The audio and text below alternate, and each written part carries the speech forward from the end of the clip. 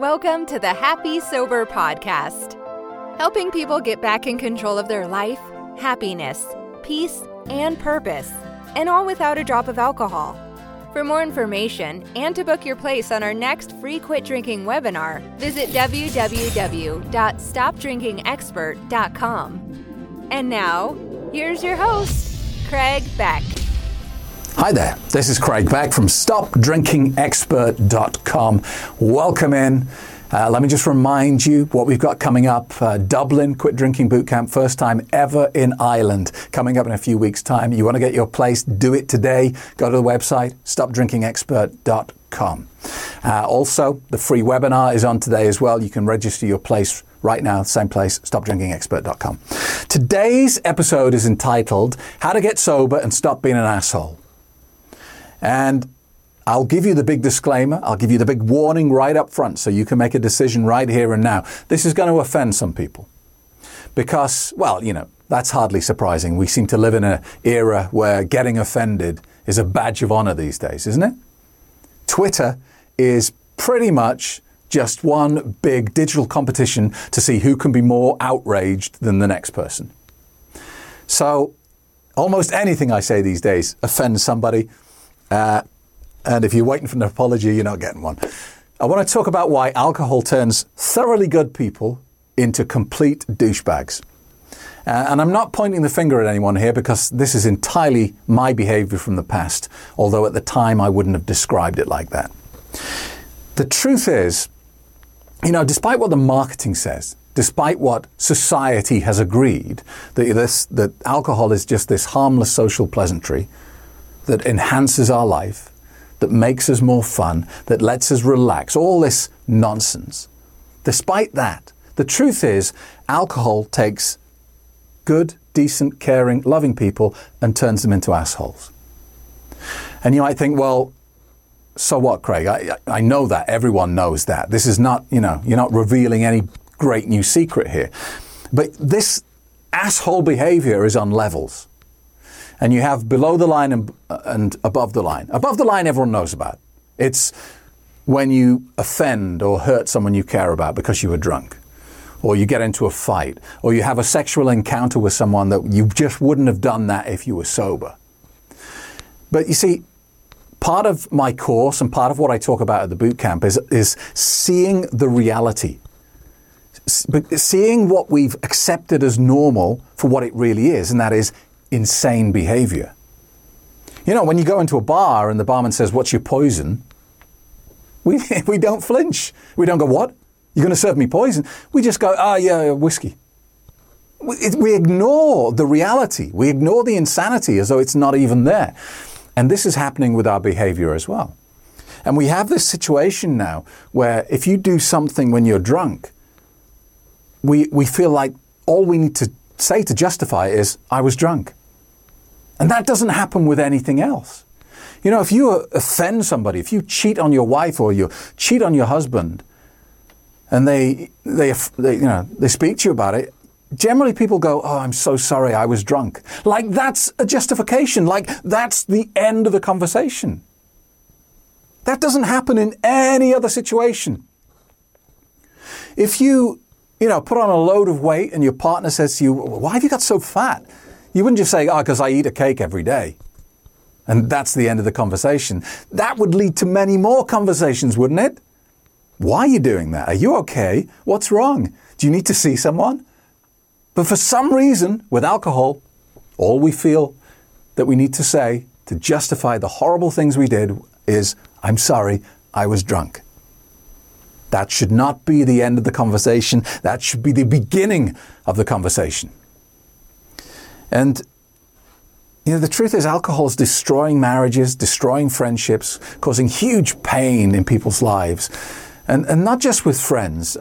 I remember back when I had an office job, I would have many professional friendships. You know, relationships with people who I did business with, but we acted like we were friends, but we weren't really. But we both knew the deal. We both kind of liked each other. We had nothing in common apart from the business, and we certainly weren't going to spend any time together outside of the business situation, but it was nice enough and we both knew the score. And then I remember one case let's call him Mike. We'd had this relationship for 10 years. Lots of laughing together, lots of socializing for business together. We acted like we were friends. And then one night I got drunk and I thought, in fact, I didn't think, I knew that the best thing to do in that moment was to tell Mike how I really felt about him. And I laid it on. I told him exactly what I thought about him. And it was one of those ones where you wake up the next morning and it suddenly hits you, you remember, and you're like, oh no, I have to make the phone call. So I rang Mike. And you know what I said. I went, hi Mike, listen, about last night. I'm sorry, I was drunk. End of conversation. No other justification. And Mike very graciously accepted my apology. But you know what? I never did business with him again. More than that, I've never spoke to him since that apology phone call. Because I was an asshole. Because alcohol turned me into an asshole. I wasn't fun. I wasn't being social. I was an asshole.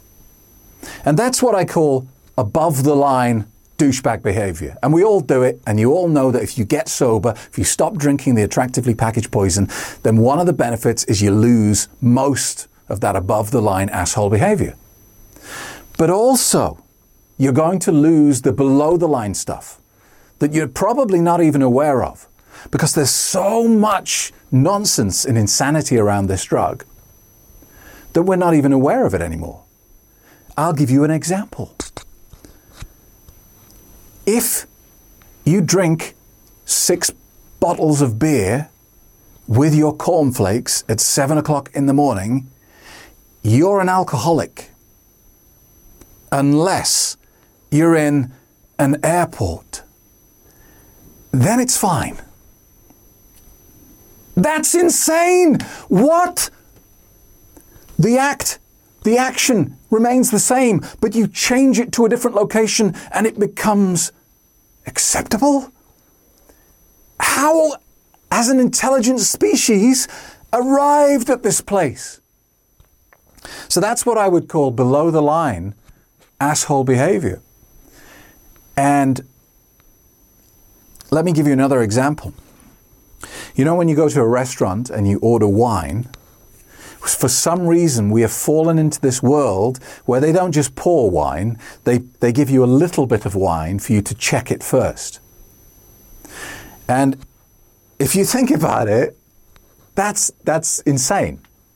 Because 99.99999% of the people in that situation wouldn't have the first clue whether that wine is good or bad.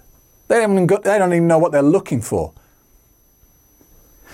And you know, the wine experts listening now will say, well, we need to check that it's corked or not. We need to find out if the wine is corked. Yeah, but they still do that even when the wine comes in a screw top. So that can't be the reason. And what does corked wine taste like? Most people, the vast majority of people, wouldn't have the first clue. But we do this pantomime, we do this theatre, where we get a little bit of wine and we have to swirl it. We swirl it in the air and look at it under the light and yes, that's definitely a liquid. What are we looking for? I mean, that doesn't happen with any other liquid, any other drink, does it? And here's how you know that this is asshole behavior, because if you change the substance, it instantly becomes obvious that it's stupid. Can you imagine being in a restaurant where the guy insisted on being poured a little bit of Coca-Cola, swirled it, sniffed it, tasted it and went, that's a very good year, I'll have more of that, please. What would you label that guy? Would you say, he's a Coca-Cola expert? Or would you say, what a dick? What, have you seen this dick over here? Except when it's wine, we all swirl it, don't we? Nice bouquet. I'm getting hints of lemongrass. Most people in that situation wouldn't be able to tell the difference between gasoline and Bordeaux. It's just complete theatre and nonsense that we've all subscribed to make wine elegant. You know what wine is? If you get a bucket of fruit and you let it rot, the discharge that comes out of that decaying vegetable matter is alcohol. This is what we're getting very excited about. Rotting fruit in a bucket. But we've got to swirl it to make sure it definitely goes around the right way. Garbage. Total asshole douchebag behavior.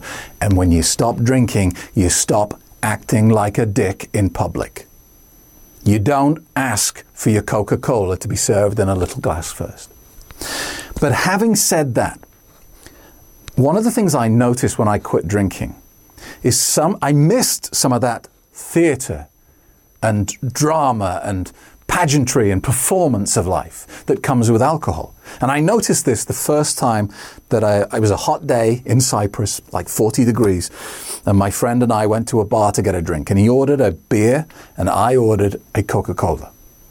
And first his drink came, and it came in a frozen chalice, not a glass, a chalice with engraving on the side, and it was crackling in the heat, and the barman put it down and it was crackling. And then he picked it up and he poured the beer from this swan's neck like pump, and it glistened and glowed, and I'm sure there was a choir of angels singing at the same time. Ah! And he put the beer down, and I looked at it and went, I want that. Not the liquid. I want that, the theatre, the performance. Because when I got my Coke, he opened a bottle of Coke, put it in a straight glass, put it down on the bar. End of performance. I felt cheated. I wanted that. So that's not a reason to carry on drinking, of course. But what I do encourage people at boot camp is not to lose all of that fun and magnificence out of life just because you've stopped drinking. There are other ways to have that theatre in your life, that excitement, by getting into other things that are not alcohol-based, you know. Back when I was a drinker, coffee was, I just used to buy Nescafe, the instant coffee, and coffee was coffee. I didn't care about it. I had no energy for it and no passion for it. And then I stopped drinking, and coffee became a really big thing to me. I got a really nice coffee machine. I buy the beans I want from the country I want, and I have some of that behavior. I nearly said asshole behavior, because it is a little bit, but I'm going to forgive myself, and I hope you do too. But I make it a nice part of my day. When I have my morning coffee, it's a beautiful thing. And I like all the passion that comes with it. And I do the same with tea now. There's a shop in London, in Piccadilly Circus. In fact, it's Leicester Square. In Leicester Square, it's called TWG. And they must have 500 different types of loose leaf tea.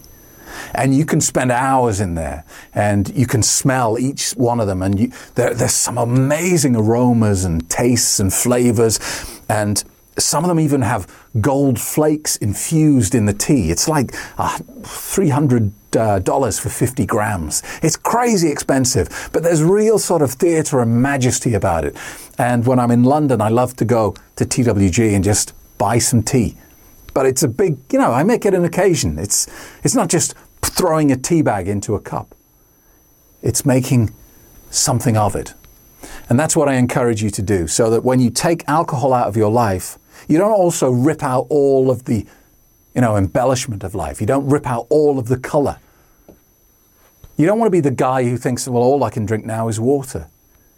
It doesn't have to be like that. Being sober can be exciting, can be fun, can be full of all this embellishment and stuff that you love. So thank you very much for watching. I'll remind you, Dublin Boot Camp, first time in Ireland, coming up in a couple of weeks' time. Then we're in London, England, then in New York for the last date of 2019. Do not miss it. It's going to be huge. If you are worried about your drinking, then I want you to do two things.